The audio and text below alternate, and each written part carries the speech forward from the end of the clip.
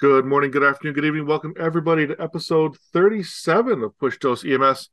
Back on schedule this month with the brief special edition with the Nemesis 3.5 update just a couple weeks ago.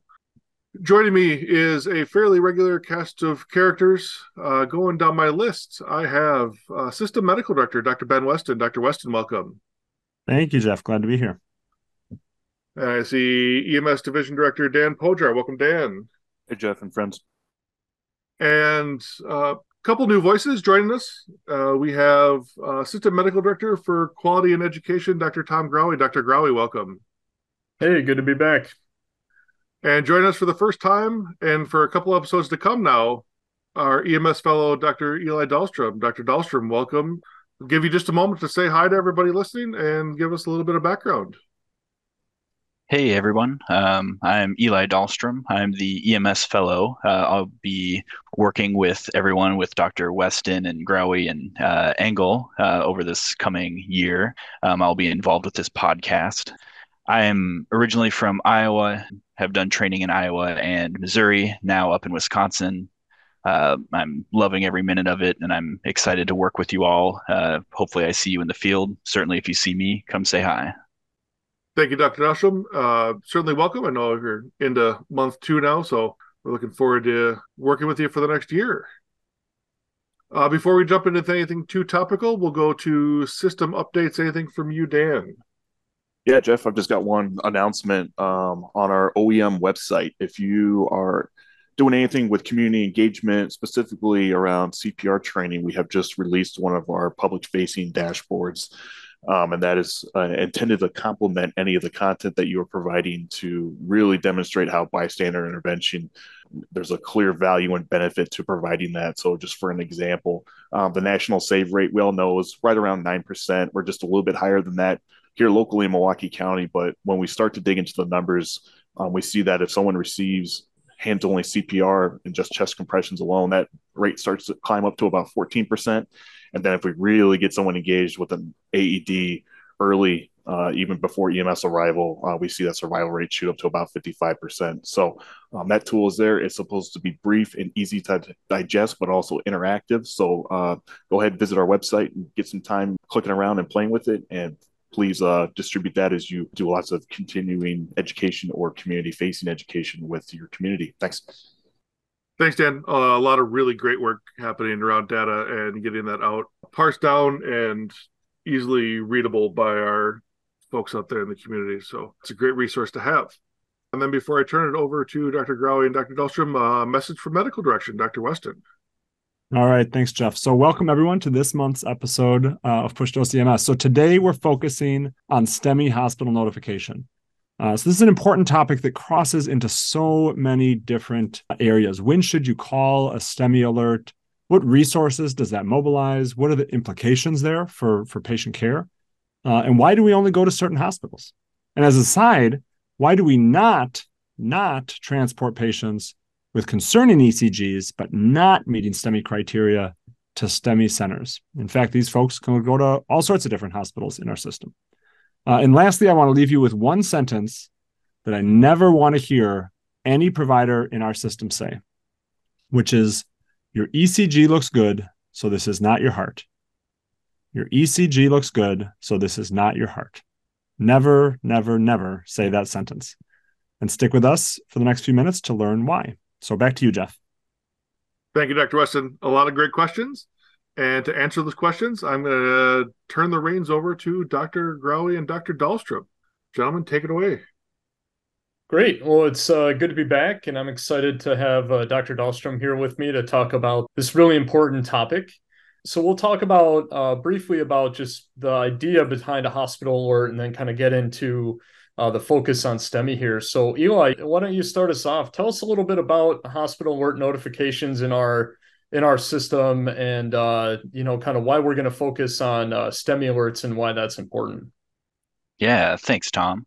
So we're going to start this out by talking about our hospital alert notifications. There's several of them. Some of the most notable ones include, STEMI alerts, stroke alerts, trauma alerts. And really the important thing to note with these alerts is this is separate from your radio report that you're giving to the hospital as you are getting close. This is something that you can call out early on, and it gives the hospital more time to prepare for the patient that you're bringing in. Today, we're going to specifically focus on STEMI alerts. So we want to answer a few questions. What do hospitals do with these ECGs when you're sending them in? How does a hospital decide if a person is going to go to the cath lab, if they're a candidate for that or not? We're also going to talk about ways to handle STEMI feedback. When you go to these various ERs, the docs are really, ideally, they're going to be, polite and encouraging and educational sort of environment. But of course, that doesn't always happen. And that's part of the reason why we're here at OEM, and we can help you with all that as well. And then lastly, we want to walk through some scenarios, deciding is it appropriate to activate STEMI alert at this time or not? Where should you go? So on and so forth. Great. So as Dr. Dahlstrom said, the idea with the hospital alert and why these cases are particular is these situations where we have alerts or situations where the hospital needs to get a lot of extra resources ready. And the idea of a STEMI alert, when you're calling in somebody that needs to go to the cath lab, you're talking about mobilizing a team that will take the patient to the cath lab.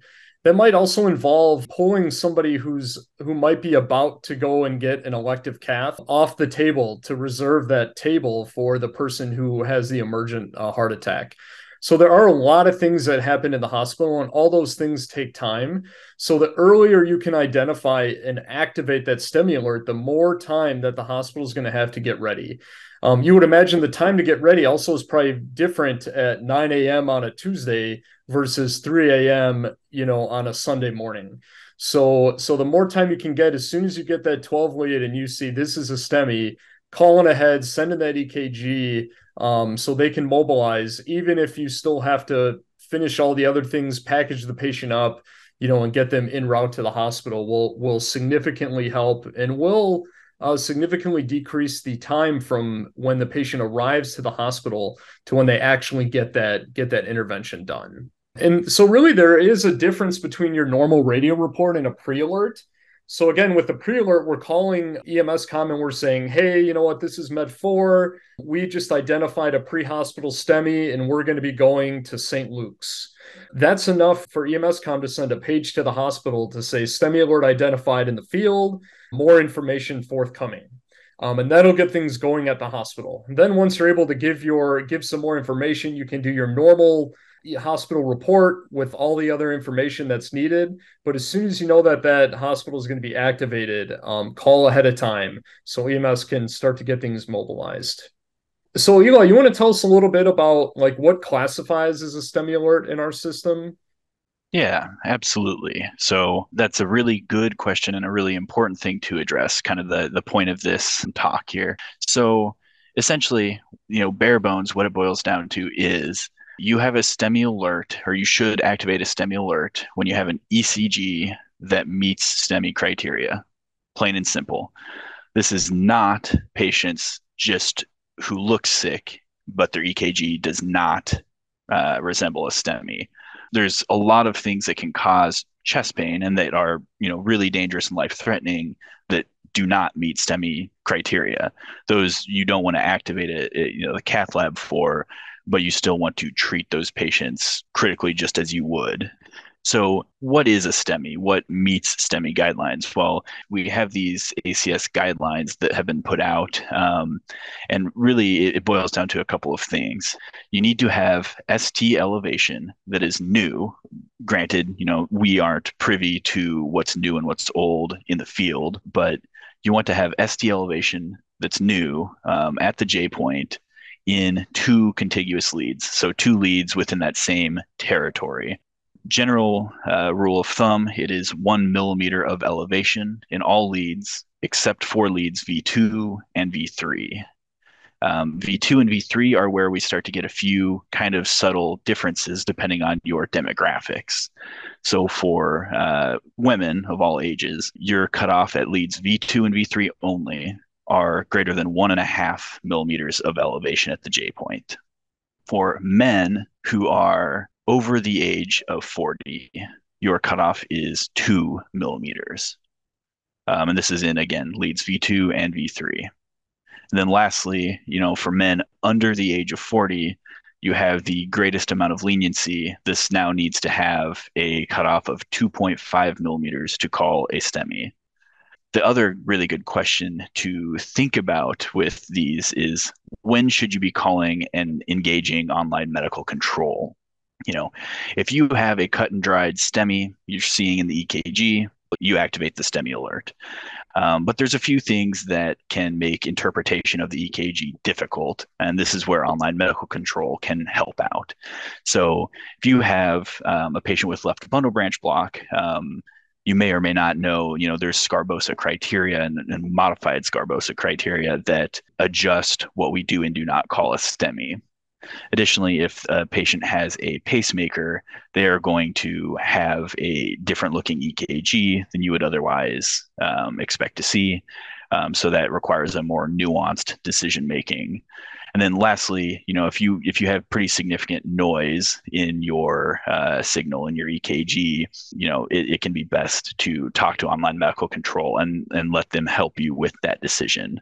Lastly, if you really just have any EKG where you're really on the fence about it and you're having a tough time deciding, get online medical control involved. We're happy to help you make that decision.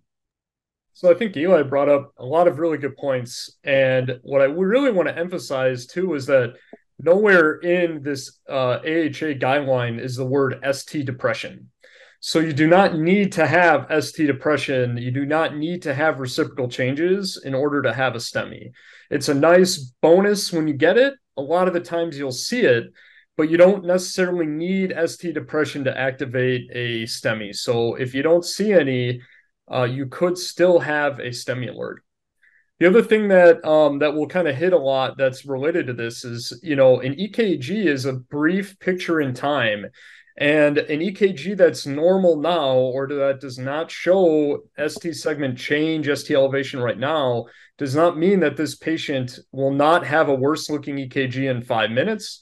And it does not mean that this patient's not having a heart attack or something else that's more serious that's causing their chest pain. There are a lot of different causes of chest pain. So in one study, they looked at pre-hospital 12 leads, and 8% of heart attacks of myocardial infarctions of STEMIs were found not on the first EMS 12 lead, but on serial 12 leads that were done by EMS en route to the hospital. Okay. So 8% is a pretty high percent of patients that we don't want to miss. And this kind of really importantly gets to the fact of what Dr. Weston was saying, where just because your ECG looks normal, doesn't show any STEMI, does not mean that the patient is not having a heart issue. Okay. ECGs change. It's a brief picture, a brief photo in time. All right.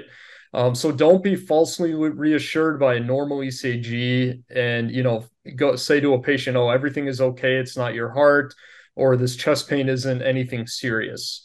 And then one final point I want to make about that is doing a 4 lead is not the same as a full 12 lead. So if you really want to evaluate somebody for a MI, for a STEMI, you need to do a full 12 lead ECG. If you're only doing a 4 lead and looking at half the heart, you're missing all those precardial leads, which are great places where you can see STEMIs, great places where you can find other signs of ischemia that you'd be missing if you don't get all of the leads. So Eli, let's say that, we call a STEMI alert. We've got someone, they've got an inferior wall MI, and we're taking this patient to one of our STEMI hospitals. What happens after we call a STEMI alert in the field? Good question, Tom. So this is really kind of, important for the EMS crews to understand a bit more of the process. When you call in a STEMI alert, the hospital gets the alert initially, and they let the ER know about this STEMI alert coming in.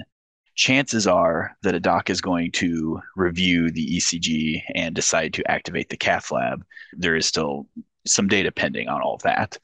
Afterwards, the cath lab will get notified by the ER that we have a suspected STEMI patient coming in.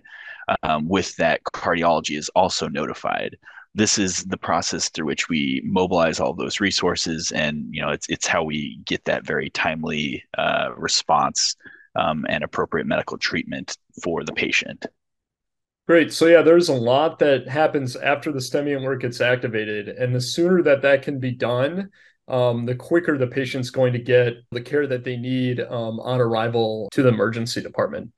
So I think that this is also a good time to just kind of mention, let's say we activate a STEMI, and this is a clear like inferior wall MI. We show up in the emergency department and the patient ends up not going directly to the cath lab. What are some reasons why in this setting with this guy that's clearly having an MI, why they might not go directly to the cath lab? Eli, what do you think? Yeah, these are really good things to talk with the ER doctor about, generally speaking. Usually what I would recommend if you're bringing this patient in and you're having these questions, hey, why didn't the cath lab get activated? Talk with the doc, review the EKG with them, ask them, hey, what did you see that I didn't see? Was there some piece to the story that you know about that I don't? With these, it's good to just go into this conversation just as a general curiosity, like, hey, doc, we activated the STEMI on this patient for these reasons. Just curious to see what you thought when you saw this EKG. When you kind of lead that way, you're opening for this, educational discussion. Yeah, and I think other things, some other things that might come into consideration would be maybe the patient's past medical history. Patients that are unstable might not be appropriate to go to the cath lab immediately.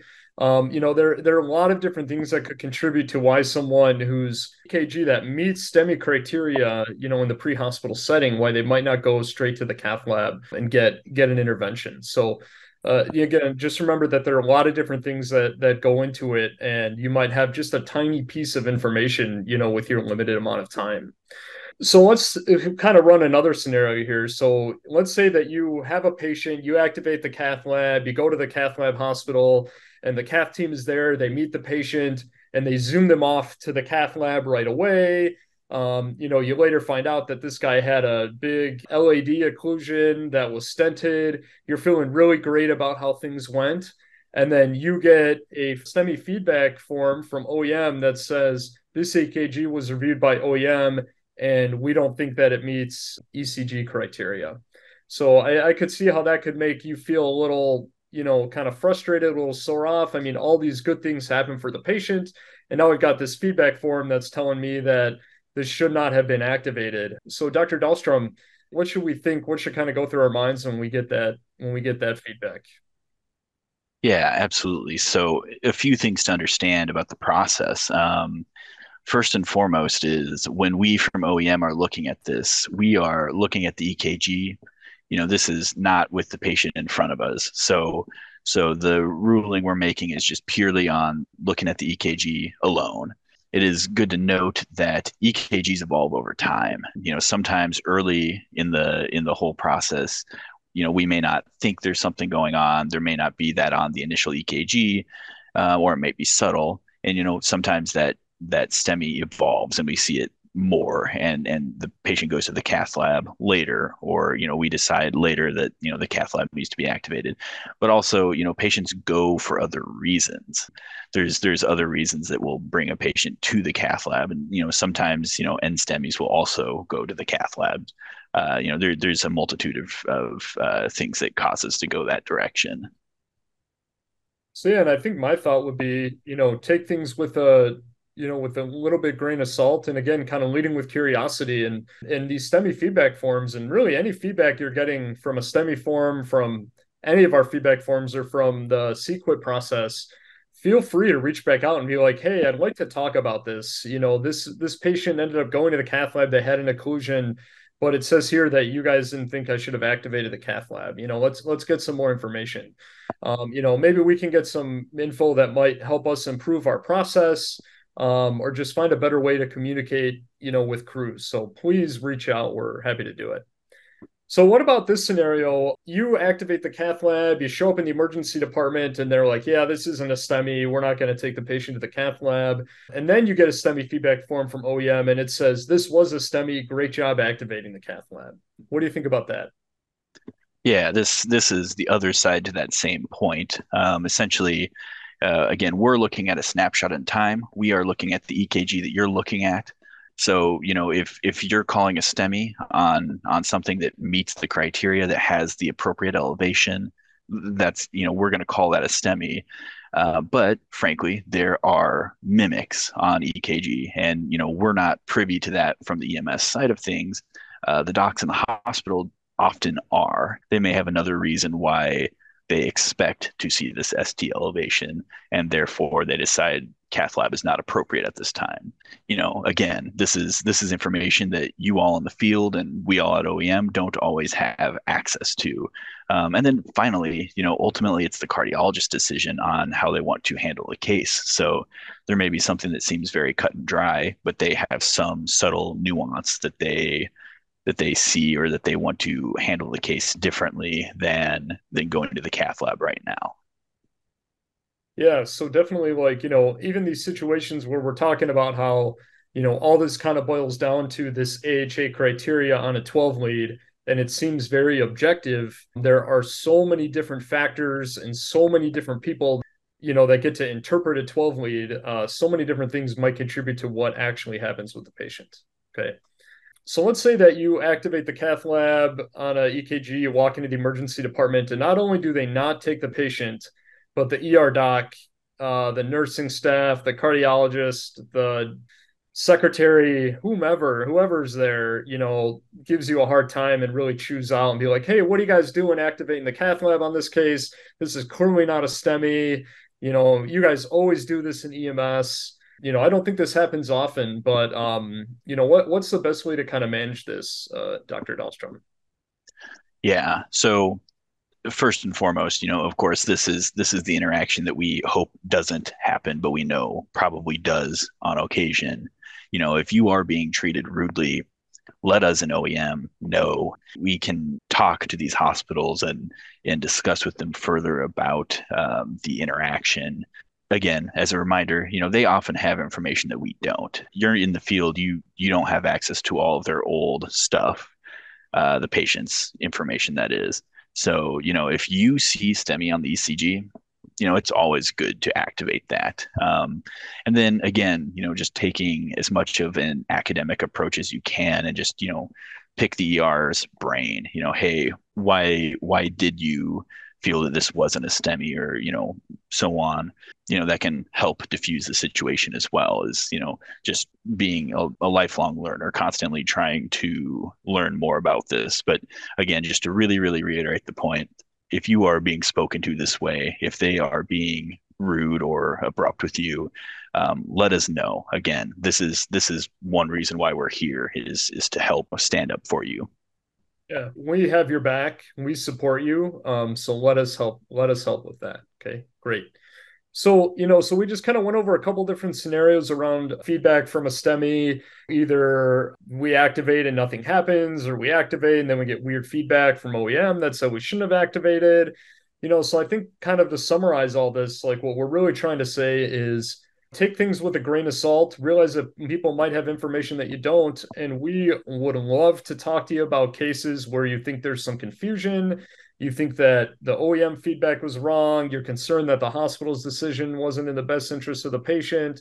This is how we all learn. This is how we all get better. Okay. So, if you get a feedback form that doesn't sound right, doesn't align with what you think should have happened, please reach out to us. Please let us know, and we'll be happy to follow up. We know that some of you have filled out the survey to say what you thought about the feedback forms, but that doesn't give us your info. So there's no way for us to reach back out and say, hey, it sounds like this feedback form didn't display the info that you think it should have based on what happened to the ER, and have a conversation. So share your information with us, reach out to the quality email address, and we'll help you out. So let's kind of summarize a little bit here by just running through some specific scenarios with what an EKG looks like and how we want to handle it. So why don't you take us through this first one? So the patient has an EKG that shows ST elevation in the inferior leads. We're greater than 1 millimeter in 2 contiguous leads. We'll say on this one too, we've got ST depression. We know it's not mandatory to activate, but we've got it, which is reassuring. So how would you handle this case if you were on the back of the squad? Yep, this is your cut and dry. This is a STEMI. The second you see that on the ECG, you are getting that STEMI alert out there. You're notifying the nearest STEMI center, and you're going there. Great. So what about, we got a patient, man, this guy looks sick. And before I hook anything up to him, I'm like, man, this guy looks like he's having a big MI. So I throw a 12 lead on, and to my surprise, I don't see ST elevation, but let's say that I just see a lot of diffuse ST depression. It's a nasty looking EKG, but it doesn't show elevation, doesn't look like a STEMI. Obviously I'm going to treat this patient, manage his symptoms, and take him to the hospital. But how would I manage this regarding, STEMI alert, STEMI activation? Yeah, good. So first and foremost, the CCG, it's not showing a STEMI. So if it's not showing a STEMI, you treat as such. It's not a STEMI. It doesn't mean it's not the heart. It doesn't mean that there's not something else bad going on. But for the sake of the activation, you're not activating, and you're taking them to the most appropriate nearest hospital. It's not going to the STEMI center at this point. When you have these sorts of patients, you're getting your serial ECGs. Again, this stuff evolves over time. You're intervening on other vital sign abnormalities and other complaints that the patient has, and importantly, keep a broad differential, because again, there's a lot of other things that can cause chest pain that are really scary that we care very much about, and not everything is a STEMI. And yeah, that's a great point. And all these things that can cause chest pain that are life-threatening, they can all cause EKG changes just as the heart is feeling stress from that pathology.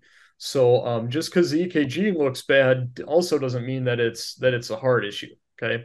So let's say we've got a patient, they also look really sick. We throw an ECG on, get a 12 lead, and it shows a left bundle branch block or a paced rhythm. We're worried that this patient could be having a myocardial infarction. What should we do here? Yeah, this is your perfect example of there's a lot going on with this patient with their heart. Their ECG is going to be much more difficult to interpret than your normal, otherwise healthy person. This is where you need to get online medical control involved. We can help with this. We can take a look at this, and we can instruct you as we see. And again, with this sort of patient, kind of like the last one, consider other causes of chest pain. Not everything is a STEMI, but the take-home point for this would be, when they start to have these left bundles, when they have the paced rhythm, you have a lot of noise in your ECG, talk to online medical control. Let them help you with the decision. All right. So yeah, great take-home points for us on that case. So what about a situation where this patient looks like $1 million, but I know that not all STEMI patients, not all sick patients look sick. Okay, this idea of sick versus not sick has a lot of flaws in it. So he's got chest pain. He meets the criteria and the guideline for 12 lead to get a 12 lead, and it shows we'll say, an anterior wall MI meets the STEMI criteria. And Zol's saying star STEMI, but this guy looks like $1 million, and I'm kind of surprised that I even found this. What should I do here? So this is one where you look at the EKG. If you have ST elevation that meets the AHA STEMI guidelines, you're activating the cath lab. Some of these STEMIs, patients don't always present with the classic symptoms. So if you have it on the EKG, you activate it. Great. What if I get an EKG and the Zol says star STEMI, but I look at the EKG and I'm like, I don't know, I don't think this meets AHA criteria. How would you handle that case? Yeah, so take a close look at your EKG, really comb through it, see if there's something that the Zol's seeing that you're not. It's always a good idea to get serial EKGs. Sometimes these things will evolve and it will become more clear cut if you see it. You can always talk to online medical control, and they're always happy to help with this decision. Great. And I love the idea of just even a repeat EKG right now. I've seen this come up, and then it ends up being due to some kind of artifact. you repeat the 12 lead with the patient just sitting a little more still and it goes away. So great comments. So what about, I get a 12 lead, Zoll does not say star STEMI on it, but I look at it and I'm like, this clearly meets, this meets AHA criteria. How should I handle that? Yeah. So, the machine's not seeing the STEMI. You're seeing the STEMI though. It's meeting all the guidelines, meeting all the criteria. You activate. Zoll is not perfect. They do a pretty good job, but they're not perfect at catching STEMIs. So if you're seeing it, activate it. All right. So a lot of good discussions about different scenarios. Just remember that, trust your EKG interpretation abilities. Online Med Control is a resource if needed. And if you don't see a STEMI on the 12 lead, the patient does not necessarily need to go to a STEMI center. There are a lot of other things that could be causing the pain. If it is a heart issue, there are cardiology services at these other facilities that can help evaluate that.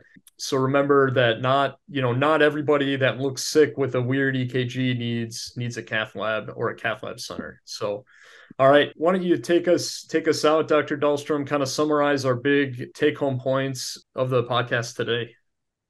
Absolutely. So running through just kind of the high-level points of this, first and foremost is STEMIs are classified based on the AHA STEMI criteria, not how the patient looks. So if they look really, really sick, but they don't have a STEMI on ECG, you're treating them as a sick patient, but not a STEMI patient. If they do meet the AHA guidelines, you're activating the STEMI, you're going to the STEMI center. The second point from this is it's really important to get that early notification and activation. As soon as you're seeing this, let the hospitals know. That lets all these other resources get activated and gets people prepared so that when this patient does roll through the door, we're immediately delivering the medical care that patient needs. When you get feedback from the ER on your STEMI activations, this can be ideally very, very valuable feedback. Pick the brain of the ER doc, ask them, hey, why did you or did you not activate the cath lab? What did you see? Come at this with kind of that learner's sort of mentality of always wanting to learn something new from the patients. I promise you that'll help diffuse any tricky situations and, lets us have a chance to just really have a good educational conversation about these. And then lastly, talk to us at OEM. We are more than happy to help out. And we really look forward to talking to you all. Excellent. Thanks, Dr. Dahlstrom. Thanks, Dr. Grawey. Greatly appreciate your insights and your time, kind of talking about all those alerts and what happens in the ED after we drop them off. Just to reiterate some points and saying that's always stuck with me. An EKG can only rule in a STEMI and it can't rule one out. So erring on the side of the caution and then advocating for your patients, even if you don't see it on the EKG, if they look like they're having a significant cardiac event, make sure you engage online medical control, as you gentlemen stated, and then call the alerts as necessary. So thank you once again to everybody for taking the time to listen. Thanks to everybody who was here to take part in the podcast. We'll see you again next month. Stay safe.